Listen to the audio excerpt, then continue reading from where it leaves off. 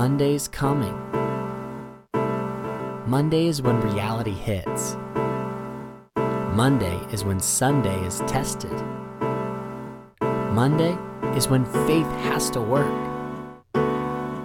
What we are doing inside these walls allow us to handle, prosper, and not just survive, but thrive all week long. What are you doing inside these walls? Well, good morning. Good morning. Good morning. As the live wires head out and head to their kids' service, I just want to invite all of you to stand up really quick. I know you're thinking, we just sat down. It's been a long morning. But today we want to stand in unity in what God is doing. I don't know if you've ever read some different passages in the Bible, but there's some weird things that happen in the Bible. In fact, it even talks about the kingdom of heaven. So it talks about when we get to heaven, there's going to be creatures with tons of eyes and angels all around singing, holy, holy, holy.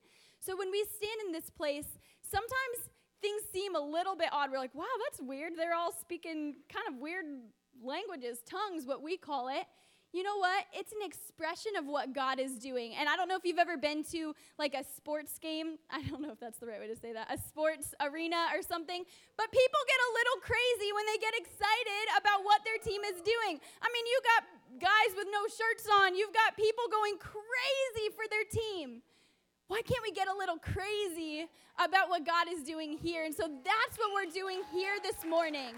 We are getting excited. We are getting crazy about what God is doing today. And so if you would, just lift your hands with me. We are going to invite God into the service, and we are going to just ask him to bless us and to speak to us. God, we thank you. God, we exalt you in this place. Lord, we glorify your name alone. We lift you high, and we say, come and do what you want to do today. God, we tear down the boxes that we have put you in, the things that we have said that you are, and we say, God, come and do whatever you want to do today. God, we invite you in this place, and we ask for your presence, and we ask for your still small voice that speaks.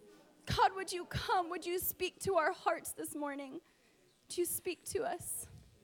In your name we pray. Amen. You can take a seat. Praise God, he is so good. Man, I'm so excited to be in church today. I'm so excited to be in the power place. And if you haven't realized it yet, we're just a little bit excited about what's happening here. We're just a little bit excited about what God is doing.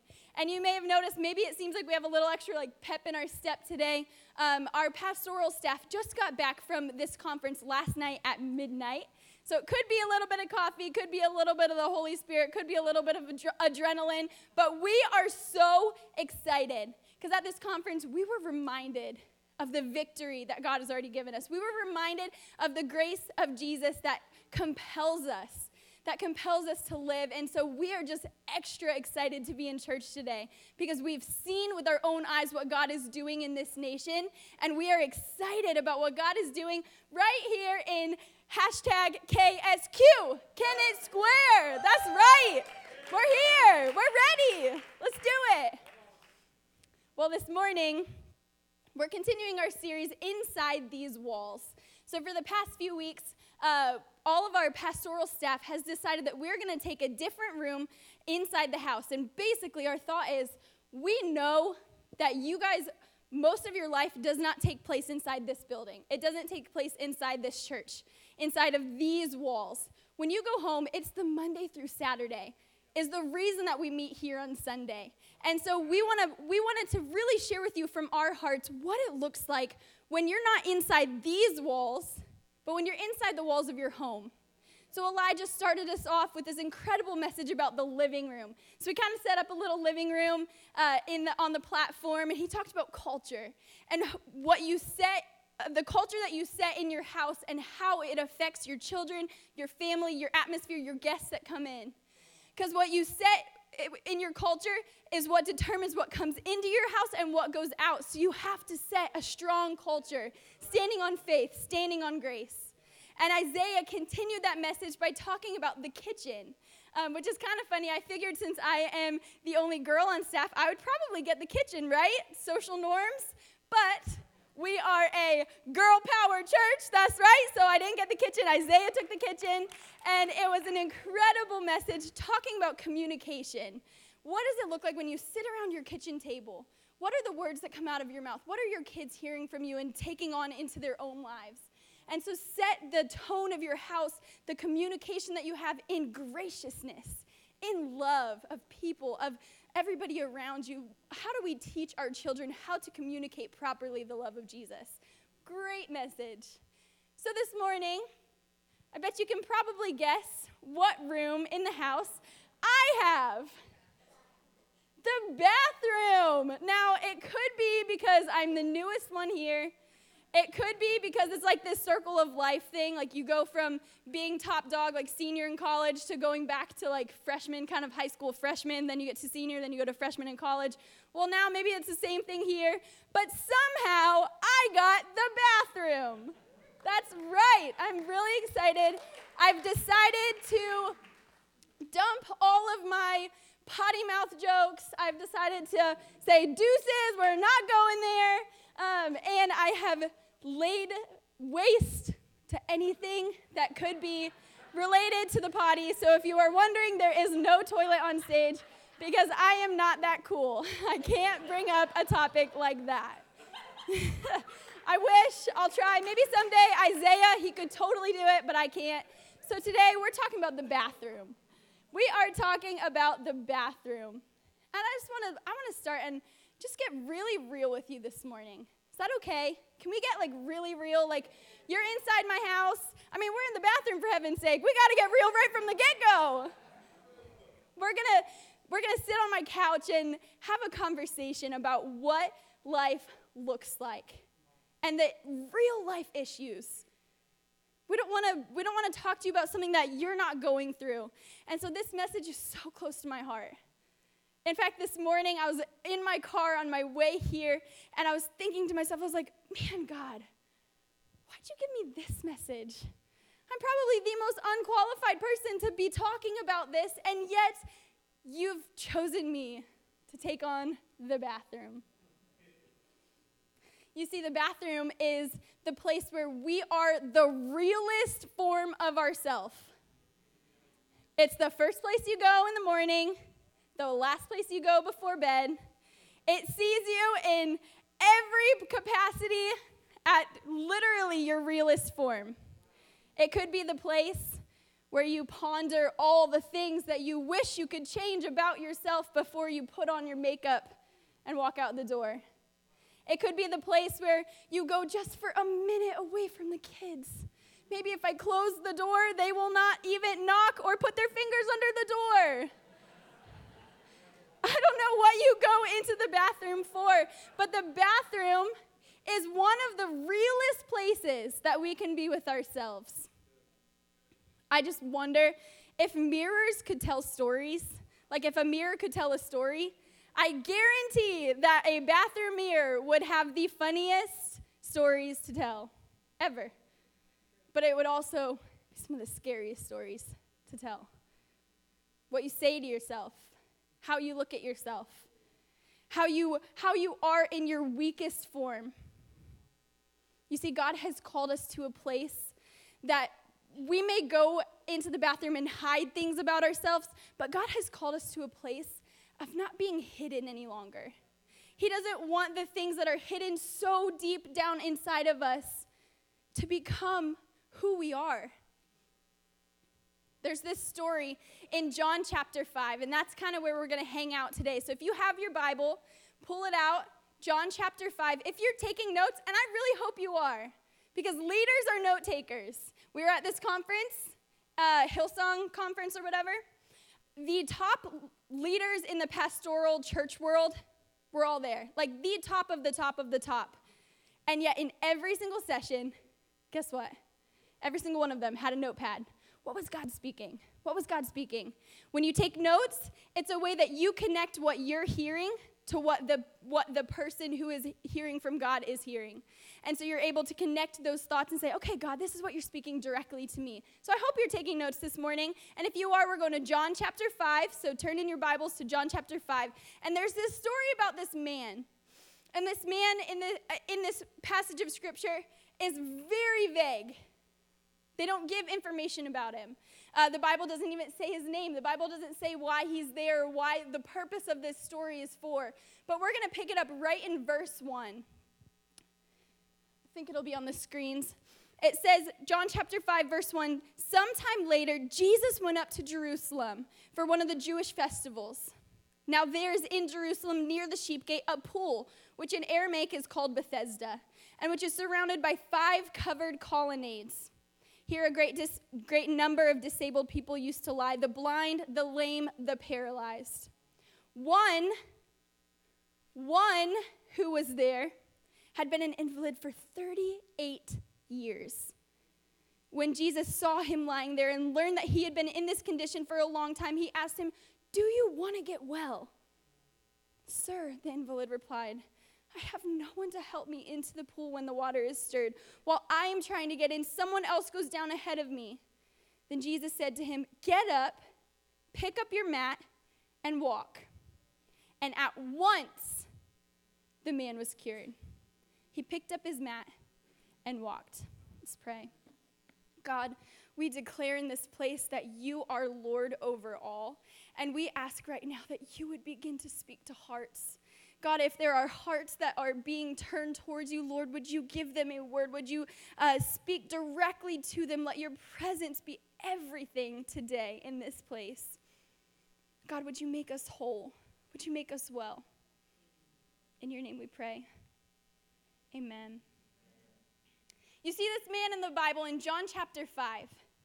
He had been laying by this pool. Now I just want to add in, this pool, it's called Bethesda. So it kind of gives a little bit of, the scripture tells us where it is. It's by the sheep gate. It's in Jerusalem. I actually stood there.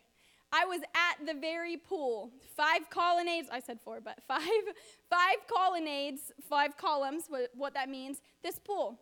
I don't know if anybody needs to know this in here this morning, but guess what? The Bible is real. It's real places, it's real people, it was a real time, and it really happened exactly how it is. So this pool, I saw it with my own eyes. I stood there and I saw the pool. I saw the 5 columns. I counted them, 1, 2, 3, 4, 5. And I saw the sheep gate. I know that this is where the exact spot that Jesus was talking about. And so this pool, it had this legend around it. And what this legend was, and this is why there were so many lame people. They were paralyzed, sick, you name it. And if somebody had a problem, they were at this pool because there was this legend that every once in a while, an angel would come down and would stir the waters of this pool. So this pool was not like a swimming pool. It wasn't one that you would go and lay out next to kind of thing. This pool was actually what carried the water for the temple. So it was believed to be holy water because they would take this water and take it into the temple, and that's what they used for different things with like incense and all of that in the temple of God. And so people had this legend that this holy water would every once in a while be stirred, and whoever got into it first would be healed.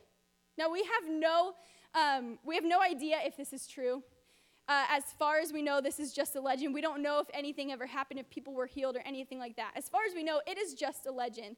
But people continue to go by this pool and lay by it and wait for somebody else to help them into the pool. And so this man had been waiting by this pool for 38 years. That is longer than I've been alive. That is maybe double what some of the youth in here have been alive. That is maybe half of the life that you have lived. 38 years. 38 years. It's a long time. It's a long time. And he laid by this pool, and he waited, and he waited, and he waited. And every single time, he was stuck. He was stuck. Do you know one of the most prominent aspects of our American culture is this idea of self-esteem? And if you read any books, in fact, there are over 140,000 books written about self-esteem. And not only just self-esteem, low self-esteem. That's not even counting the books that are written about how to have a high self-esteem. These are books with low self-esteem in the title. 140,000. Self-esteem is huge. And it's not just in the younger generation. It has carried on into every single one of our lives. In fact, their Psychology Today has a study that says that there are only 7% of people in the United States with high self-esteem. 7%.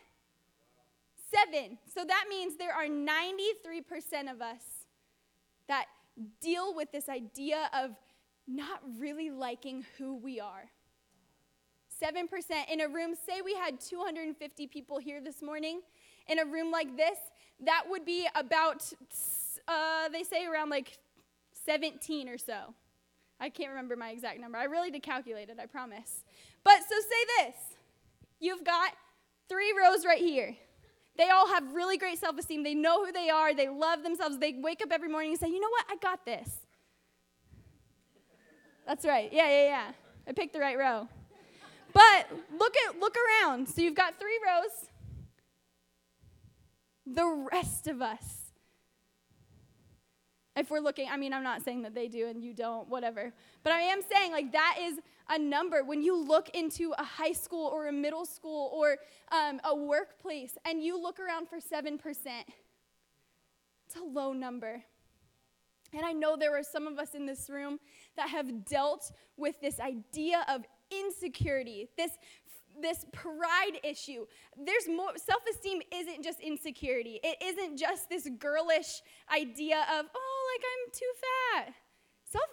Self-esteem and insecurity go way deeper than that. It's a pride issue. It's a security issue. It's a confidence issue. It's a trust issue. There are so many deeper things that happen. 7%. I have some other stats because I thought they were so interesting. This Psychology Today also says that over 70% of girls ages 15 to 17 avoid normal activities, such as attending school, when they feel bad about their looks. 70% of teenage girls avoid normal activities, nothing out of the ordinary, normal, when they feel bad about what they look like. Do you know that there are 46% of young guys that are on protein supplements in order to somehow bulk up? 46%. This is an issue that is so far deeply rooted. It's not something that just has come randomly one day. You see, insecurity has been my story. It has been who I've called myself.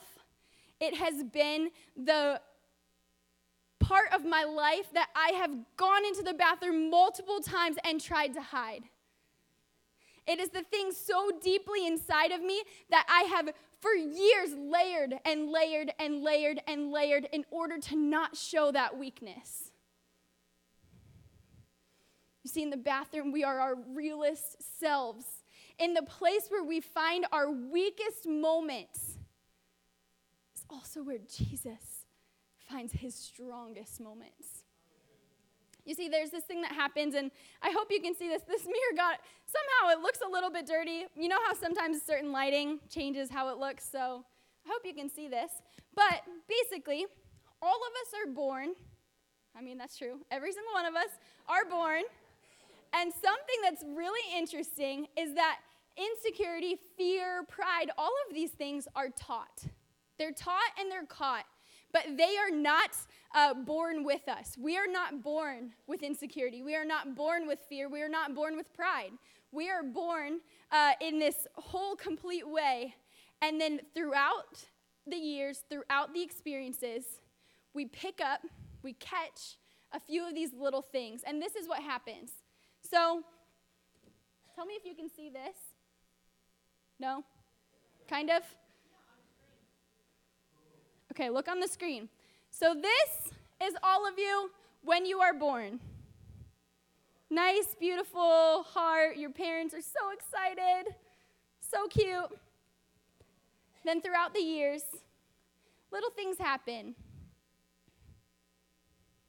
Your mom forgot to pick you up from school. Yikes. Little thing happens. Little wound. Wow, how come I was forgotten? Am I like easily forgettable? You go, your dad doesn't show up to your football game. Another little wound. Why doesn't he care about me? Am I not good enough? Did I not play well enough for him to look at? Your dad or your mom or your grandparent or somebody really important in your life leaves you. Abandoned. Couldn't do anything that could ever please them. So they walked out on me. You got passed up at your job for a promotion. Nothing I ever do will ever be the best. Somebody's always going to be greater. Throughout our lives, there are these things that happen, and all of these wounds that happen, these moments that pierce our hearts, and these perfectly built walls that we have that we were born with start to erode. And these perfectly built heart and mind starts to be torn down by the little things that happen. And so we begin to build new walls around our heart. Layers, makeup, ideas, personality, all these different things. We begin to build new walls because we've been tearing down the ones we were born with. We've been tearing down this whole self. And you know what happens? Someday you fall in love and it's like the greatest time ever. But you've got layers. You've got these walls that have been built up from previous hurt, from previous things that have happened. And all of this love that wants to go in gets stuck. It can't. Walls. Nothing can penetrate it. Eventually, you meet Jesus, and he's the coolest guy ever, and you're like, wow, I love this church thing. This is awesome. Grace, wow. Walls. Can't get in. You've built these things around yourself that say, I'm fine how I am. You can see me from the outside, and I look like I'm doing well. You don't know what's going on. Because you see, before you can fix the walls of your house, before you can live graciously and inside the walls of your house, you have to know how to fix the inside of these walls. The inside of these walls. This man, in John chapter 5, been laying by this pool for 38 years. He'd been waiting and waiting and waiting for somebody else to help him.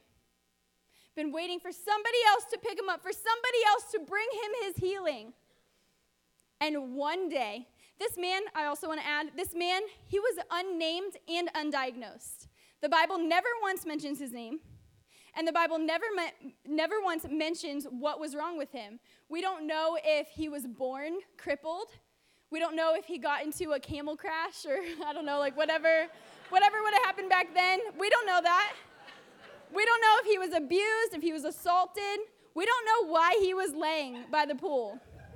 But he was for 38 years. 38 years.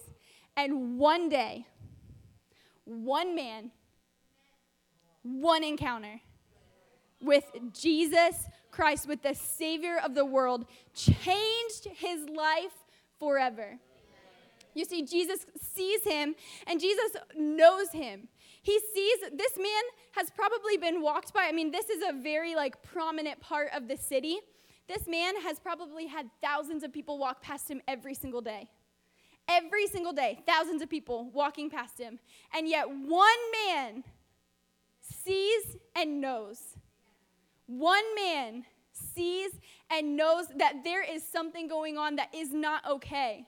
And so Jesus, I picture him, he gets down on his knees, looks at this man, he says, do you want to get well?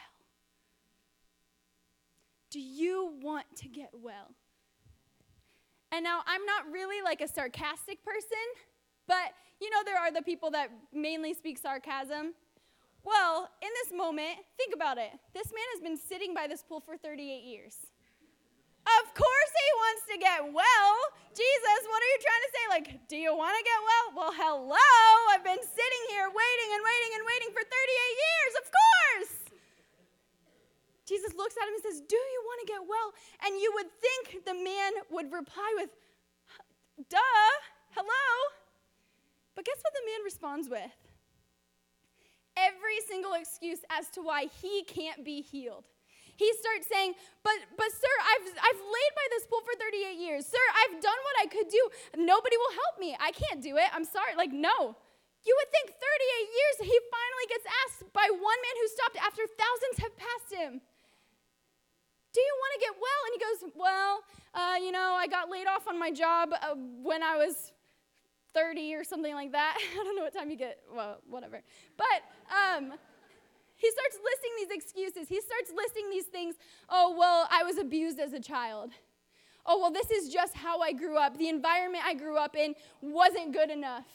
No matter what I did, I always got passed over by somebody better than me. He starts listing these excuses and these things as to why he can't be healed. And yet Jesus says, sir, get up, pick up your mat, and walk. And at once, this man was cured. He was healed. And what he did is he got up, he picked up his mat, and he walked. You see, you may have come in this place and you may be bound by something so deeply inside. This man, his disabilities, his physical things, they were wrong on the outside. They were obvious to the normal eye. You could walk by and see that man can't get up. Maybe you're here and the issues, the things that are binding you from getting up, it may be so deep inside that nobody even knows.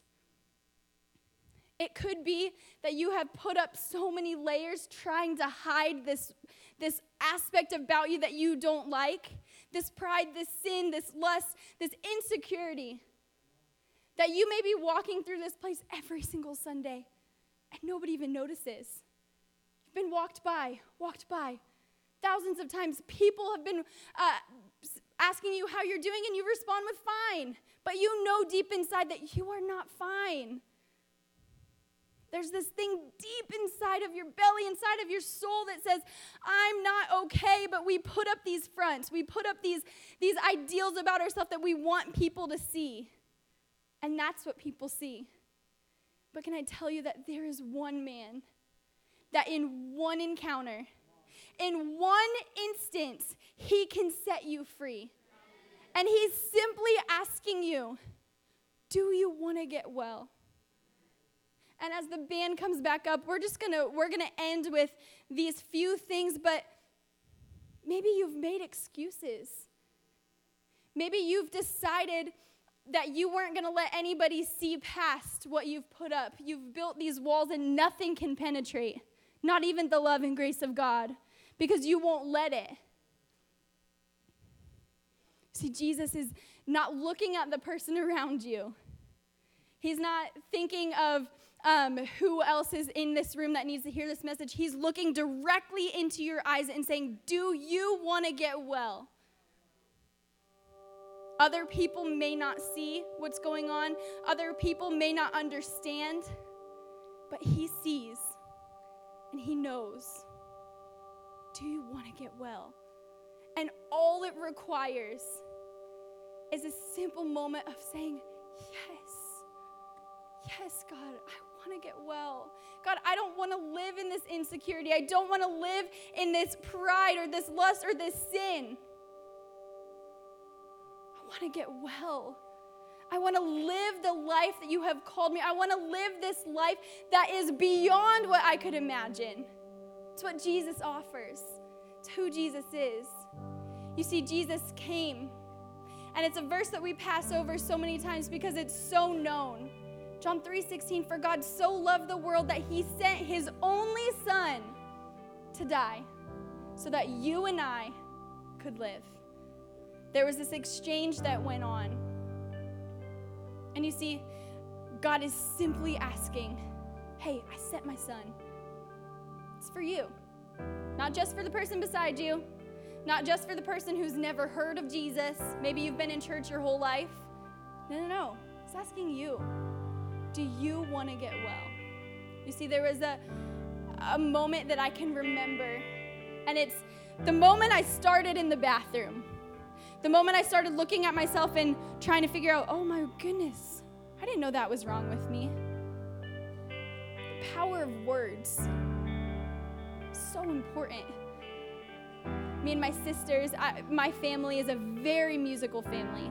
The Hollises, my cousins, my parents, my grandparents, you name it, somebody in my family, they sing, and they sing amazing. So, as a normal part of the family, what do? You sing. That's what you do. So, me and my sisters, this was a few years back, I was right at the beginning of high school, or end of middle school, beginning of high school. And me and my sisters had sang a song in the offertory at church. It's fun. We did it all the time. I grew up singing every single day of my life. It was what I was passionate about, worship. So I sang this song. And right afterwards, just kind of going about my day like I always did, Sunday. And this man came up to me afterwards, and he was a close family friend. And so he was kind of just joking around, talking about the Sunday sermon, all that different stuff. And he looked at me, and without malicious, with not being malicious, he looked at me and he said, I'll never forget it. He said, you know how there's always one person in the family that doesn't really have the family trait? You must be the one who can't sing. And he laughed and joked around, and he didn't mean anything by it. 10 years later, I will never forget that moment because of the power of words. It's these things that happen, these wounds that come, these walls that are built in that moment. In that moment when that man said that to me, I stopped singing. Never sang again. Worship was hard. Wouldn't ever sing in worship. I would kind of hum or sing really quietly. I stopped. It bound me. I remember the first time that somebody looked at me, and as I was grabbing a bag of chips in my high school lunchroom, I remember the moment that somebody looked at me and said, oh, should you really be eating that? 8 years later, and I still remember that moment, and I remember the moments after that have been turned into lies in my life that I have believed for way too long. For way too long, thinking I'm not worthy, I'm not good enough, somebody will always come and pass me by, I'm too fat to do something like this, I'm chubby, I don't look good, I'm not pretty, I can't sing. For years being bound. And just like this man in John chapter 5, for 38 years he was bound. And yet it was not too late. That's what I love about the gospel, is that it is not too late. And so I stand here today and I ask you the same that Jesus asked this man, do you want to get well? He doesn't want you to live in the bondage that you have bound yourself in. He doesn't want you to live in this insecurity of what could be or what hasn't been. Jesus simply asks, do you want to get well? Today is your day. Today is the day of freedom. Today is the day of victory. The victory has already been won. We don't worship because we're waiting on the victory. We're worshiping because we know the victory has already happened. And so we are standing in agreement to what God is doing and what God has done. See, I stand here before you free because I answered the question. And I said, God, I don't want to live bound. I don't want to live in the approval of somebody else. I want to live knowing that you know me. You know the things that still bother me, the insecurities that we still have. And yet you still chose me. Despite everything, despite what has happened to me, despite the wounds, despite how broken my heart is because of the experiences of life. He still calls. He still knows He knows, He knows, He knows, and He sees. You haven't gone by without being seen by God. You haven't gone unnoticed. He sees and He knows. And He simply wants to know, do you want to get well? Because today is your day. Today is the day to walk in freedom. If you would all stand to your feet with me and close your eyes. I want to give everybody the privacy of this moment. Close your eyes, and I want you to simply reflect. What does your heart look like right now? You may have to peel back some layers. You may have to really reflect back on what has happened. And yet Jesus is standing here this morning saying, do you want to get well? It's for you. It's for you. If you feel like God has been speaking to you, maybe you feel this little pitter patter in your heart, or you feel this overwhelming sense of peace. Guess what? God is speaking directly to you. Do you want to get well? Do you want to get well? If you feel like you've identified with me, maybe it's been the insecurity, maybe it's been something that you've been bound by, the lies, the lust, the sin, the pride. If you feel like you've identified with my hurt or with my pain, you feel like you may have experienced something like it, or maybe something completely different, but you know that today this was for you. Would you just lift your hand? Raise your hand. God sees, and God knows, and God cares about the details of your life. He cares about the things that nobody else sees. He cares about how you feel about yourself when you look in the mirror. He cares about how you talk to yourself inside your mind when you've corroded the walls that were built. Do you want to get well? God, we thank you for what you are doing here. We thank you, Lord, that you have called us by name and that you see us and you know us and you will never leave us. You will never forsake us. God, we trust that you are powerful enough to take where I've been and what I've done and turn it into where you want me to be. God, we know and we trust that you are a God who heals. You are a God who takes what was broken and makes it whole. God, we declare right now and today that you are a God of freedom and you have called us to walk in it. Get up, pick up your mat.